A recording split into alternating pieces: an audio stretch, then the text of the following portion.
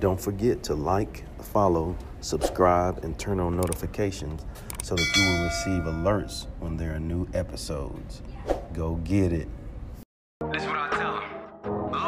I've been grinding for so long, I wake up and chase my goals. I go out and I go get it. Hot or cold, that's all I know. I don't succeed, then I don't breathe. Success, what does it mean? If I conquer all my goals, then I'm living out my dream.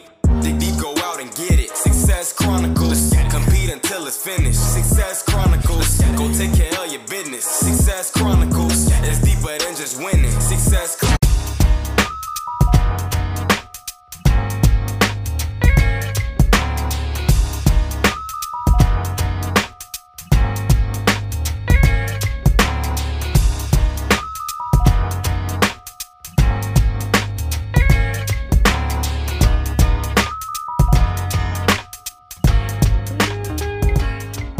Hey, what's up, everybody? This is Chip Baker coming to you with another episode of the Success Chronicles.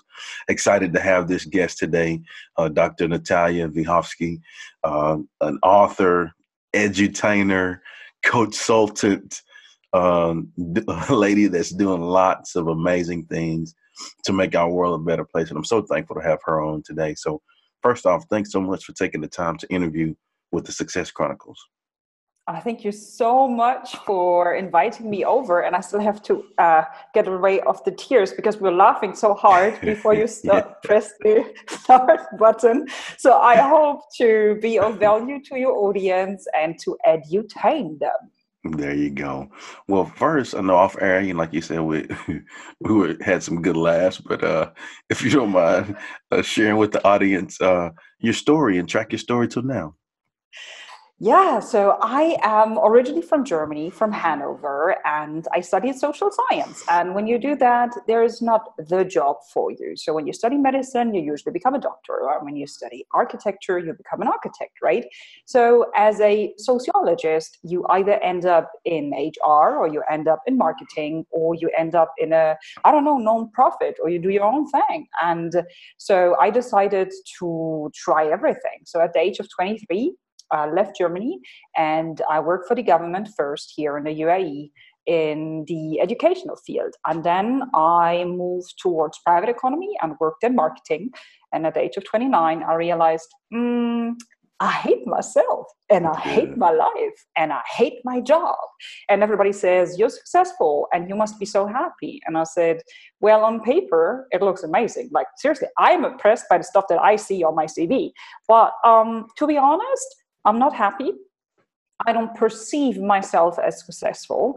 And I was terribly sick. I was exhausted. I ended up to twice per month in hospital and no doctor could figure out what it is. So to cut the long story short, I had the guts to say, you know what, stop. I quit my job. I locked myself away for 9 months, took a self-imposed sabbatical and asked myself tons of painful questions like, what is happiness? What is success?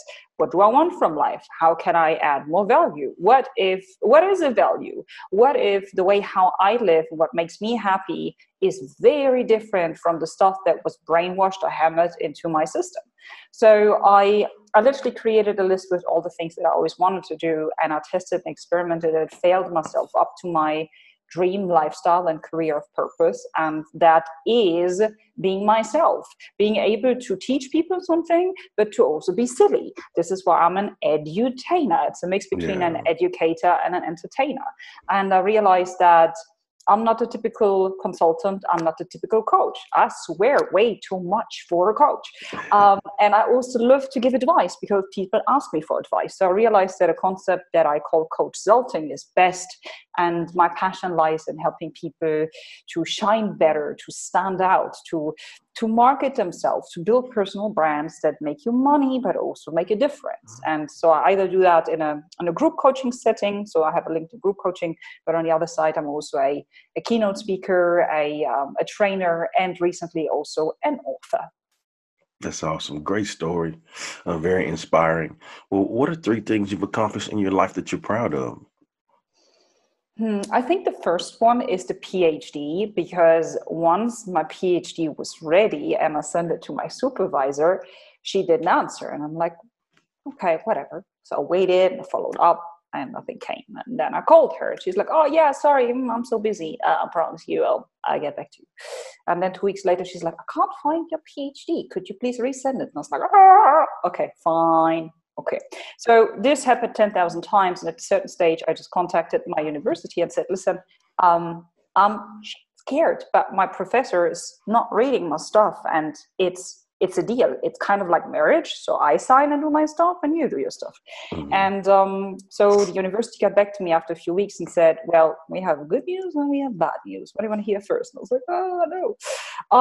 So in the end, nobody knew where she was. She just disappeared. And I wasn't the only one. There were also more than a handful of other students. So I needed to look for a new professor, and finding a new professor who would be my mentor, or the doctor father, as we call it in German, was very difficult. And then once I found one, he said, well, we can, of course, continue working together, but approximately 85% what you have created over the last 3.5 years is trash bin material. So if you want to get that PhD, you better start writing from scratch. Maybe 15% of what you've created is actually workable. So pushing through that and actually writing 2 PhD theses and just being doctor and not doctor. Doctor. Not yet. Maybe I'll be Dr. HC one day. It's on my vision board. So that's one thing that I'm really proud of, because I so didn't want to do it. It was exhausting. It meant 3 more years working on something that I have emotionally finished. So that was a huge lesson learned and a project. The second thing was definitely the sabbatical. Having the courage to question everything that I've ever learned in life and saying no to a comfortable, stable life that everybody lives, but going deep and facing my deepest insecurities and forgiving and letting go. Yeah. That was, I think, even more of a project, and was scarier than anything that I've ever done in my life. So I'm very proud of that as well, that I pushed through it. And the last thing is my business, because after I realized that, working for somebody didn't work for me, I was like, okay, I have 3 options. I could be a freelancer or start my own business. Cool. I could get married and be just a rich trophy wife. It's like, oh, that's not for me. I have too much brain. I just can't be pretty. That doesn't work for me. Or I could live, I could go to Germany and tell them I don't have a job and live off the money that I would get from the government, right? Because the German system is the German society is a society that really cares for each other. And when you cannot find a job for a certain amount of time, you get money from the government because you're looking for a job. So I was like, don't want to be a burden for my country, don't want to be a trophy wife. So I better start my own business. And I started as a freelancer, and then I realized that trading money against time doesn't work for me, because time is one of my core values. So then making that jump into entrepreneurship, although nobody in my family is a business owner, everybody has always been employed. That was so scary, but yeah. I don't regret any day, and I'm really proud of how far I've come after 5 years. That's awesome. Those are definitely 3 things to really be proud of. It's really cool. And I would consider them to be hugely successful.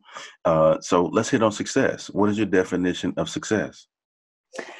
That's a challenging one, and I spend so much time on it. I've written a book, and in there I have a longer passage on it. At the moment it's in German, so give me some time because I need to translate it.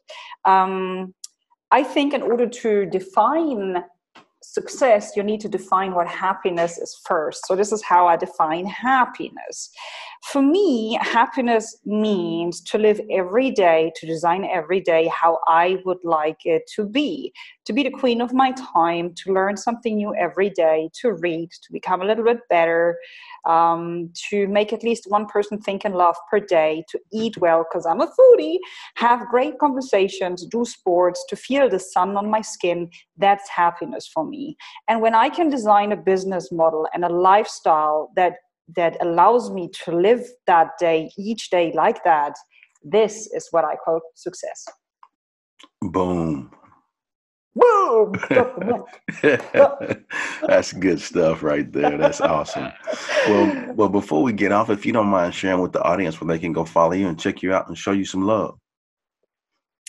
Sure. I mean, I'm a big LinkedIn fan. Okay. So you'll find me on LinkedIn, where I share a lot of knowledge and stories around my expertise, LinkedIn personal branding. And if you want to see the more private Natalia, that definitely swears more and has weird filters in her face, primarily unicorns, and also see a little bit of how Dubai looks like. I mean, not at the moment, because we're not allowed. We started to be allowed to go out again. We had like a 3 weeks lockdown. Mm-hmm. Then follow me on Instagram. You'll find me under @ThinkNatalia. There it is. Well, again, I want to say thank you so much for taking the time to interview with the Success Chronicles. And I wish you continued success. Thanks so much. Same to you. All right. Well, thank you guys for checking out this episode. We'll see you next time. God bless. Go get it.